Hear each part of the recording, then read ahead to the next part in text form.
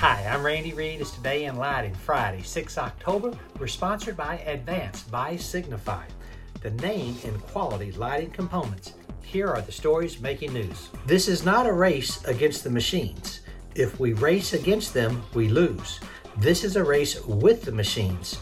You'll be paid in the future based on how well you work with robots. That, according to Kevin Kelly, and that is the headline of the press release announcing Disruption on 30 November in Mexico City. I spoke to Sharon Stammers a few weeks ago, and this is going to be a conference focused on the disruption of the lighting industry. Details at designinglighting.com. Speaking of disruption, we hear there may be some changes coming to Signify. You can read what I'm hearing out of Eindhoven at edisonreport.com. Volunteers are requested to join the Luminaire Product Category Rule Committee. This PCR is essential for consistent and comparable environmental product declarations in the lighting industry. Stakeholders like designers and manufacturers are encouraged to apply by 27 October. Details at edisonreport.com. And remember, you can't complain if you don't participate.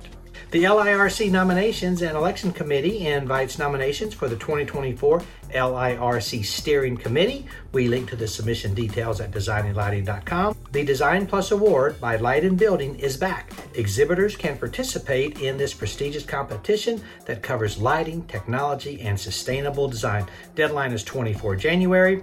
Nissan's Smyrna assembly plant here in Tennessee underwent a massive lighting retrofit covering 6.4 million square feet, led by Stones River Electric. I visited the site and I feel like I walked all 6 million square feet. It is a beautiful job. Check it out at edisonreport.com. Pearlwind, a company focused on solar lighting, is seeking to fill an inside sales position.